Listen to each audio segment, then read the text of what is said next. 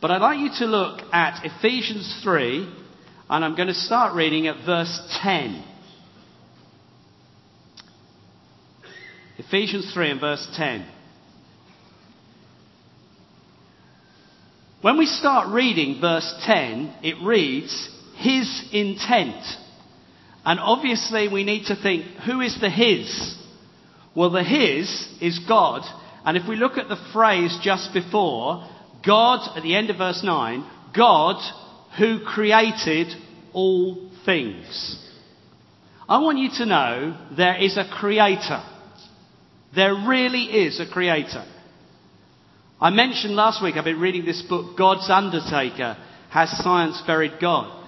Very well written from a professor of mathematics, I think it's from Oxford, Christian, but writing in a very gracious and in some ways quite a restrained way about the fact that huge tracts of modern discovery, whether it be astronomic discoveries or whether it's, right into the very details of DNA and things and all sorts of other things in between, have pointed again and again to a creator, to intentional design.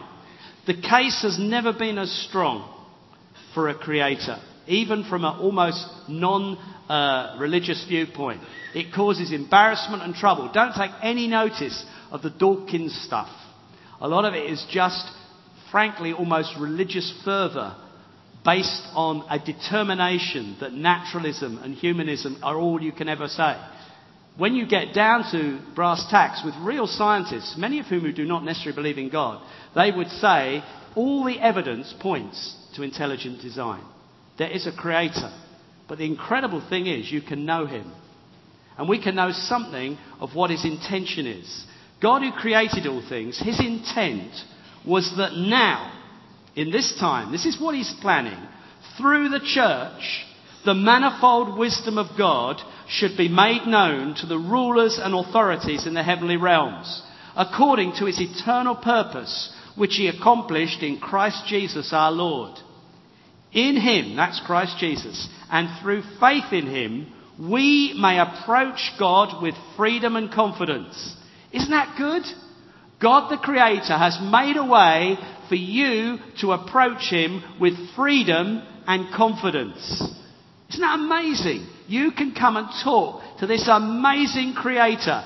And you can do it with freedom and confidence. How? In Jesus Christ and through faith in Jesus Christ. In all he's done, his death and his resurrection. In him and through faith in him, we may approach God with freedom and confidence. I ask you therefore not to be discouraged because of my sufferings for you, which are your glory. Then Paul goes on. For this reason, I kneel before the Father. So this Creator he knows as Father, which is the great revelation of the new covenant through Jesus Christ, our Father in heaven. For this reason, I kneel before the Father, from whom his whole family in heaven and on earth derives its name. I pray that out of his glorious riches, he may strengthen you with power through his Spirit in your inner being, so that Christ may dwell in your hearts through faith. And I pray that you, being rooted and established in love, may have power, together with all the saints, to grasp how wide and long and high and deep is the love of Christ, and to know this love that surpasses knowledge, that you may be filled to the measure of all the fullness of God. That is a magnificent prayer. And we're going to, I think we'll have time, we're going to pray some of that into each other before we go this morning. I want us to pray this sort of stuff. That the power of God will come on us. He'll strengthen us with his power through his Spirit in our inner being. That Christ will dwell in our hearts through faith. That we will be rooted and established in love. And that we will grasp more and more of the length and the height and the depth of the love of Christ. To know his love which surpasses knowledge. That we be filled to the measure of all the fullness of God. And then verse 20. Now to him who is able to do immeasurably more than all we ask or imagine, according to his power that is at work within us. To him be glory in the church and in Christ Jesus throughout all generations, forever and ever. Amen. What a wonderful passage. Just let's keep it open because I'll refer back to it a few times. When you come to pray, it's very important that you have a clear idea of the God you're praying to. Our belief about God, our understanding about Him, will really determine how we pray and how we even view prayer itself. We need prayer to be rooted in a full understanding of the God we come to. You can see that is clearly happening with Paul. I hope you would join me in believing in a God who is almighty, all-powerful, all-knowing, all-creating, the only creator, the true and living God, who is holy, who is wise, who is loving and gracious, who is merciful, a God of His word, who doesn't say a thing and not do it, who keeps His promises, whose promises are yes and amen in Jesus Christ. A triune God, one God, three persons. Hard to understand, but we are talking about God. But what it means for us is a God who actually has engaged with humanity through the person of Jesus Christ. A God who was manifest in the flesh, who understands our frailty, understands our weaknesses, understands what it's like to be a human being. God-man, Jesus. The Holy Spirit, God with us. God actually with us when we're here worshipping, when we're listening, when we're praying. Praying in the Spirit is a reality. The Holy Spirit is active amongst us. This is the God we believe in. It makes prayer very exciting to realise the sort of God we are talking about and believing in. And it helps us to pray properly. If we believe in God who's our Father, gracious and loving and good, God is all powerful, it will affect our faith as we come to talk to Him. On the other hand, if you've got a very small view of God or a very canked and distorted view, not a biblical view at all, you probably will pray little. You might not pray at all. You may even have a view that's almost like fatalist or a bit like a view of a Muslim view of Allah. You know, that it's all mysterious. He'll do what He wants anyway and He won't be affected by us. Well, that wouldn't be true either. And just as way of thoughts, I just want to give you, and they are quite short, don't worry, 8 basic truths about prayer. They're very simple, but I want you to draw your attention to them in the light of a week of prayer and even of our time this morning. And I trust whoever you are, God will speak to you out of it. Here's the first one. Very simple, very obvious in one way, but a reminder. In the Old and the New Testament, it is very clear that God is personal. That is, He's a person, He's not just a force. And He responds to those who commune with Him. That is the God we are dealing with. He is a person. He's not just a blind force. He also loves to commune with His people. He likes relationship. He is a relational God. When we pray to God, we are not talking to a force. We're not talking to a figure of our imagination, a figment of our imagination. We're not talking to some natural thing, an object of nature, as I said, like a force. We are certainly not talking to ourselves. Prayer is not a psychological exercise whereby we increase our confidence or talk out our worries. That is not what prayer is. We are talking to a personal, real God who communes with us. Second point. The God we pray to is a God who acted in history and continues to act. He is immanent, is the word. He's not just out there, He's here. And He loves to act in history. Now you can say, well, if He acts, why didn't He do this? Why didn't He do that? We've all got questions like that. There would be some that I'd know that would have that as committed Christians probably this very weekend. Oh God, why didn't you intervene there? But the fact that we have some questions does not for 1 minute alter the fact that God is a God who's engaged in life and acts. He is not the watchmaker who wound it all up and walked away and let it tick away on its own. He's involved intimately in His creation. When Paul was preaching, he said this in Acts 17, verse 27. God did this so that men would seek Him and perhaps reach out to Him and find Him, though He is not far from each one of us. Watch out, He's not far from each one of you. That's good, isn't it? That's scary in a nice sort of way. You think, oh, God doesn't notice what I'm doing. He does. The eyes of the Lord roam throughout the earth. And actually has a particular eye on his people. We're the apple of his eye. He would know intimately what was happening with us. God wants us to reach out to him, to find him, though he's not far from each one of us. Third point. God has the power to act. When we ask God to do something, we know that we're speaking to a God who has the power to bring about an answer to our prayer. The power to act. Did you hear those magnificent verses we read? Verses 20 and 21 of Ephesians 3. Now to him who is able to do immeasurably more than all we ask or imagine, according to his power that is at work in us.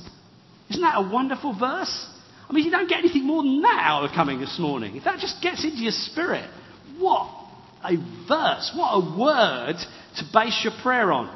Now to him who is able to do immeasurably more than all we ask or imagine, according to his power that is at work in us. Here's the fourth point. God is susceptible to being influenced. Basically, we can influence him. Now, this can be a problem for our Western minds. Actually, it is a problem for the way our culture has educated us, which is not necessarily wrong. It's a very good form of education for some things, like developing technology and science and many other things. And education is big on rationale, big on logic, big on you've got to understand it step at a time. But it is a particular cultural way of responding. And it does mean that when we hit something that doesn't quite compute in our brains, we really do have a problem. It must be one or the other. Now, this is what I'm talking about, so I'll explain myself. Is God sovereign and does whatever he wants to do? Or does God respond to our prayers and do what we ask him to do? Now, for us, that can be an almost unsolvable intellectual problem. Hence your Calvinism versus Arminianism and a lot of other things historically. But actually, you need to know the Hebrew mind, particularly, does not feel particularly fazed by saying both of those things are true. Both of those things are absolutely 100% true. And the Hebrew mind responds by saying, and God is wonderful. The answer lies in God, and I am just a human being. Your ways are above my ways. Your ways are higher. So it is true that God is never sort of caught out or fooled or, whoa, what's happening next? Of course he's sovereign. He knows the end from the beginning. It's also true that God responds to what we do and pray and apparently alters his mind. Both are true. They are both in the Bible. They are absolutely true. And your problem is not with God. It is just that your dear little mind just cannot compute it. And you just need to take a little Hebrew-esque response of saying, because God is the answer. Somehow these two parallel lines meet in God. To me, they're parallel. I can't see them ever meeting. They meet in God. And we have to respond to the Word and live in the light of God's Word. The Bible makes these things very clear. It makes it very clear that God responds to human influence and request. Listen to sort of obvious. Matthew 7:7. Jesus taught his disciples, ask and it will be given to you. I mean, it just seems so simple. Ask and it will be given to you. And presumably the other side of that statement is also true. Don't ask and you won't be given. Don't ask and it won't happen. That seems to be the implication. There is a definite implication of a cause and effect link between us asking for things and receiving them from God. The Bible gives us a bit more detail on it. Listen to James 1 verses 6 and 7. But when he asks, he must believe and not doubt. Because he who doubts is like a wave of the sea blown and tossed by the wind. That man should not think he will receive anything from the Lord. James 4 verse 3. Just notice what I've just read. I don't want to hurry on. So there's an issue of faith, and that man should not think he will receive anything from the Lord. James 4 verse 3. When you ask, you do not receive because you ask with wrong motives, that you may spend what you get on your pleasures. Aha, it's an issue of faith, it's an issue of motive or character. 1 John 5:14 to 15. This is the confidence we have in approaching God, that if we ask anything according to his will, he hears us. And if we know that he hears us, whatever we ask, we know that we have what we asked of him. So there's a little bit, according to his will. Aha, you say. That's the get out clause. Who knows his will, you know? No, it's not like that. I'm going to take a moment just to really touch that one, because I think even our Christian traditions, particularly in this part of the world, have caused us to slightly undermine our confidence and our faith with what I would consider, in the end, a bit of a misuse of this concept of if it's your will, Lord. You can find the will of God. 1 John is simply encouraging you. This is the confidence we have in approaching God. If we ask anything according to his will, it's not putting a mystery get-out clause. It's saying you need to pray in the will of God. And the implication, I think, not only there but in Scripture, is that you can find quite a bit out about the will of God. A lot of it is very clear. It's in here. So a lot of our prayers need to be word-based, rooted on the Word. And that gives us a confidence that we're praying in line with the will of God. There are actually probably two sorts of prayer that you can get mixed up on this issue of if it be thy will. Obviously you see Jesus praying in the Garden of Gethsemane, and he says to the Father, please take this cup away from me, but if it be thy will, I will receive it. And we can think that's an issue of doubt there, that Jesus may be confused or uncertain, and indeed some liberal scholars try and push that in that way, and even the Christ and the cross. But we know that is not true. There's no question of Jesus being confused and uncertain. What's going on in the Garden of Gethsemane? What we're observing in the Garden of Gethsemane is a prayer of consecration. Now, a prayer of consecration is utterly appropriate, and really many of us need to do that sort of business with God. And what it is a prayer of commitment to the will of God, whatever the cost. And basically, and if it be thy will, it's not like doubt, confusion, I'd like this, but I don't think it'll happen. It's actually, I know this has got to happen, and God, I'm not looking forward to it, but God, I am in your will. I surrender, if you like, to your will. And I think we will often and should often consider prayers of consecration. They're appropriate. To some extent, Dave touched it slightly in his testimony. There's these moments in our lives when we say, God, this is a tough call for me personally, but I just know what you're doing. And although I'd quite like you to change it, I say, if it's your will, I'm ready. I'm ready for what you're calling me to do. Prayers of consecration. I don't think we learn much from the Garden of Gethsemane about what I would call, and the Bible calls actually, prayers of faith. James 5 verse 15 talks about the prayer of faith. Now, I'm not belittling the consecration. They're just slightly different things. I'm not belittling it at all. There's the prayer of faith, which is much more about getting things to happen because you clear the will of God. You're asking him to change things. Just remember Jesus' own teaching. The parable of the friend at midnight. The parable of the importuning widow. In neither of these can you conceive of a sort of dithery bit, like, I'm asking for this, but if it's your will, I'll accept you won't do it. It's not like that. Jesus says, look, wait, the importuning widow is going to keep pestering till she gets justice. And I want you to pray like that, says Jesus. Pray and don't give up. Or there's the friend at midnight who's almost rude in his boldness, breaks in and says, please give me food for my friend. If it be thy will, maybe you'll say no.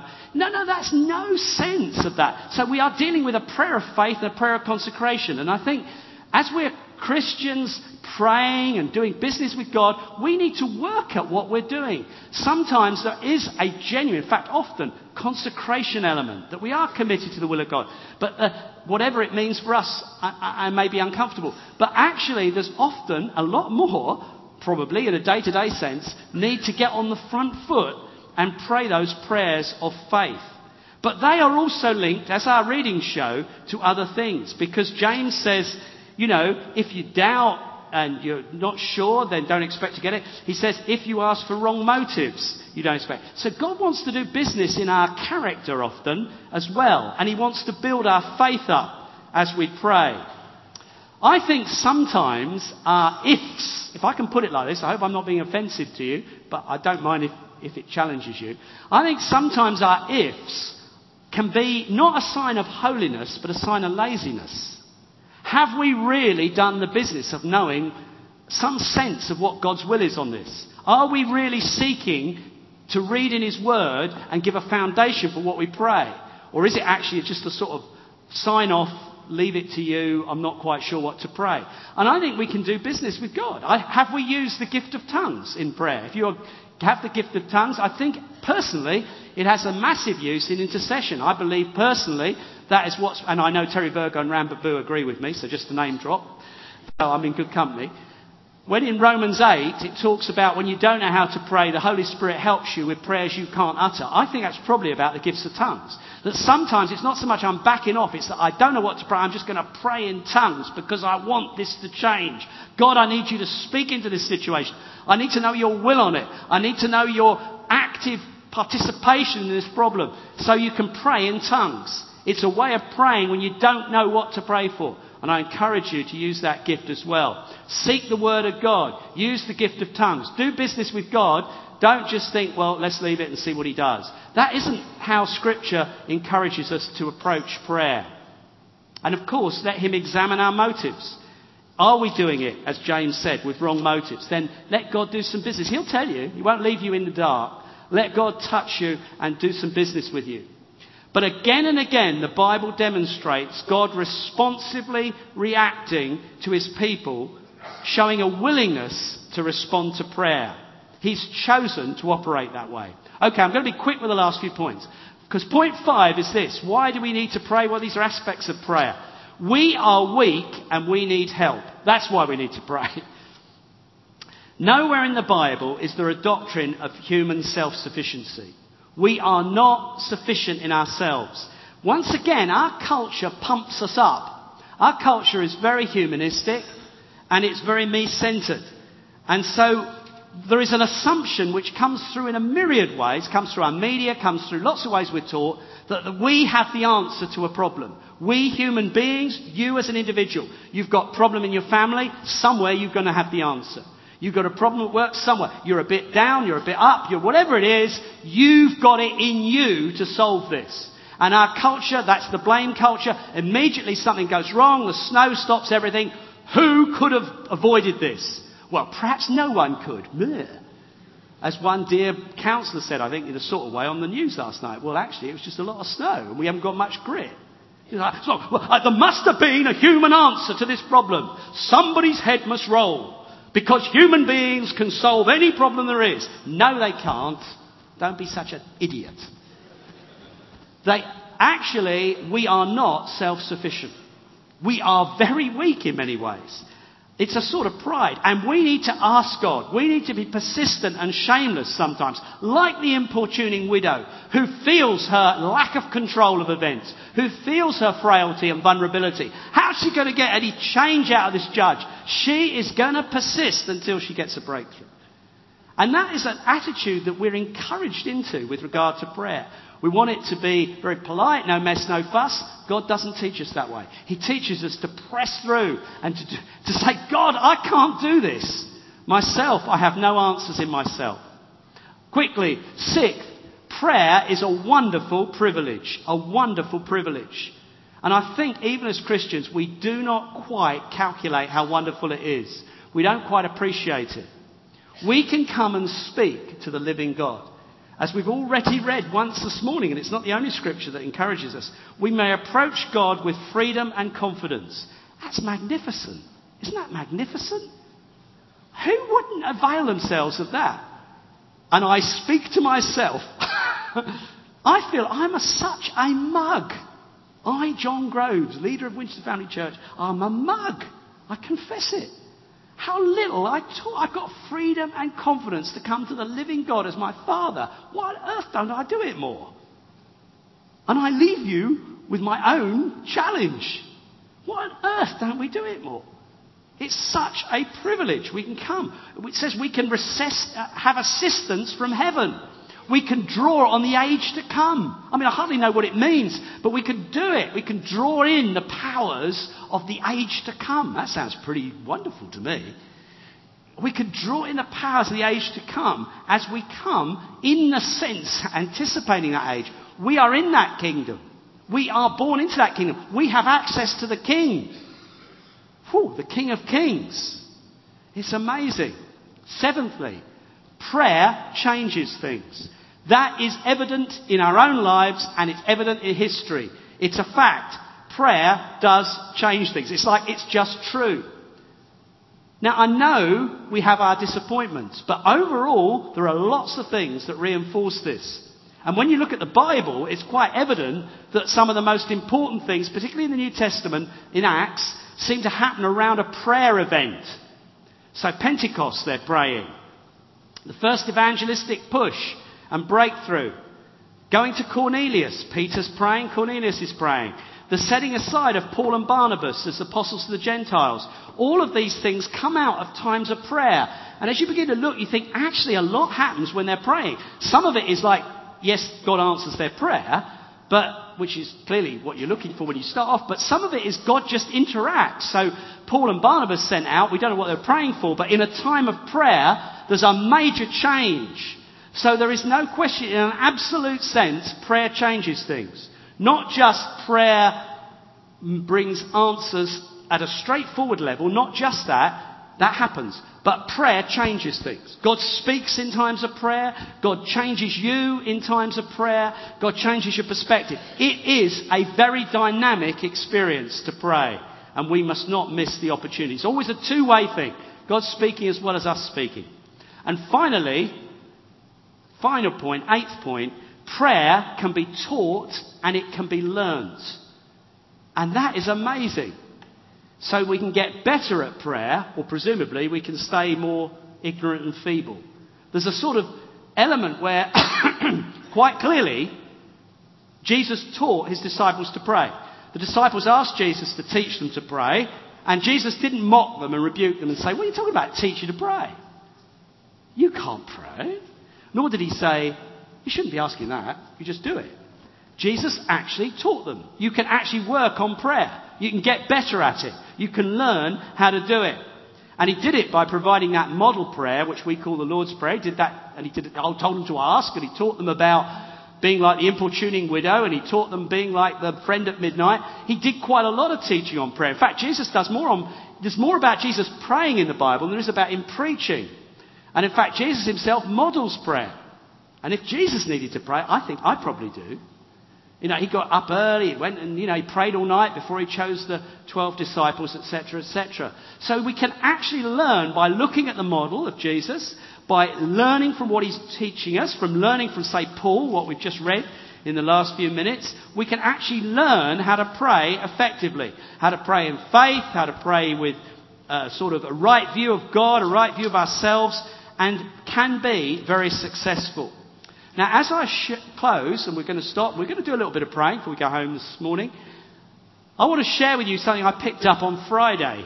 In the light of all I've said, on Friday was at this prayer and fasting day with Terry, and it's great. It's a very eclectic mix. In other words, it's a funny old mix. You think, why am I here? Why is he here? But Terry's always operated like that. He operates on the way he wants to. It's great. He just invites you, and it's a privilege to go. And one of the people there was a guy called Toppy, who perhaps nobody here much knows, but he's a Nigerian. He's a black guy who leads one of our churches in the north part of London. He's a great guy. He's a friend of Mark Driscoll, and he's a substantial character in his own right. But Toppy was sharing about some of the black churches in London. And what you don't hear on the media is how we've got some massive churches in London. It's just they tend not to be white, they tend to be black. And so there was one quite near to Toppy, and I can't remember the name, that's just as well. But they gathered, listen to this, 35,000 people for a New Year's Eve prayer meeting. I think they took over Millwall Football Stadium or West Ham or something. And they are planning to take Wembley Stadium in a couple of years for a New Year's Eve prayer meeting. You didn't hear that on the news, did you? And so That's 35,000 people praying for our nation in London. Thank God for the Africans. Well done. And they're in there praying. And this is a big church with thousands.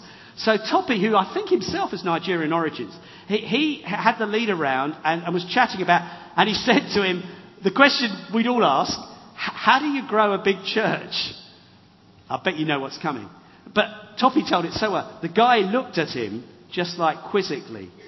It didn't look arrogantly, just he said, you pray. That's all he said, you pray. Toppy said he put his Bible under his arm and went home like this. I mean, he said, like this almost, shrugged his shoulder, you pray. And they pray at practically every service they have. Everything's a prayer meeting. Everything seems to be related around prayer. Now, there are issues about whether they could do with a bit more preaching, and we can all be, right, oh, yes, but they don't do the word quite like us, which is true. But they don't do too badly the way they do it. And I think they preach the gospel as well. Interesting, I know this is on tape, so whatever it is modern day, we don't use tape, but this isn't going to be, I just can't remember all the facts, but so I may be mixing it up because there's more than one of these big churches in London. And one of them, I will tell you a story because it's good for you to hear this. We've got a church in London called Northwest Church led by a guy called Duncan. I've been there. It's a church of maybe about a couple of hundred, ordinary sort of, mixed group. It's not only just English, white Anglo-Saxon, but it's an ordinary sort of New Frontiers church in London. And Duncan has a very good relationship with another big black church nearby. I think it's called the Jesus House. It was quite powerful hearing it. Basically, this big black church paid £40,000 to give away hampers in a big needy estate nearby. Big needy council estate. At Christmas, this Christmas. £40,000. But they encouraged the Northwest Church to front the giving of distribution. They put on it from Northwest Church and the Jesus people, or Jesus House, and yet they paid for the whole thing. I think that shows a pretty good spirit. This same church has had Boris Johnson coming to their carol service, I think, or to maybe another service over Christmas. And Boris Johnson said, and I know he was being a bit of a politician, this church does more for the poor of London than almost anybody else I know. So that's pretty powerful. Let's hear the end of the story. Around the same time, around the Christmas period, the pastor of this big black church was on the politics show and was completely being grilled because of their attitude to homosexuals. So the BBC or whatever, who does a politics show? I don't know, ITV. The media is not at all interested in all the poverty thing. All they're interested in, this guy is not politically correct on gay issues. And so he was being grilled on this programme. And according to Toppy, or was it Matt Hosey, one of us was telling us, it was quite powerful because the group on the television, on the politics show, included a very overtly gay, a very upfront gay councillor on the London Council, who's very, very obviously gay and very upfront about it. But in this grilling time, he suddenly said, I just want to say, I've been to this church several times and they've always received me with great grace and great love. And then said, independently of this Boris Johnson thing, and they do more for the poor of London than anybody else I know. It's just like the New Testament. Right in the middle of almost this trial by television on this guy's views came this, what we might call hostile witness saying, I've just got to say, these are beautiful people, even though I don't agree with what they say about gay issues. Now, I think there's something powerful in all that, and I'm not even sure what it all is. I think there's the fact that you have to minister to the poor these days, to some extent. It's a bit like, it says, is it in 1 Peter, my memory jerking about all over the place, 1 Peter 2:12, I'll be quick. 1 Peter 2:12, because I feel this is of God. 1 Peter 2:12, where it says this, live such good lives among the pagans that though they accuse you of wrongdoing, they may see your good deeds and glorify God on the day he visits you. So they're in there to accuse them of being anti-gay, but they couldn't help but say, but these are magnificently compassionate people. And I feel we've got to learn from that. We've got to minister to the poor because it gives you some grounds when people come, because we're going to offend people as we preach the gospel. We can't not do it. These guys are showing us the way. They're not aggressive, they're just godly and biblical. And then there's this wonderful challenge about prayer. You want a church of 30,000? You've got to pray. That's all you've got to do is pray.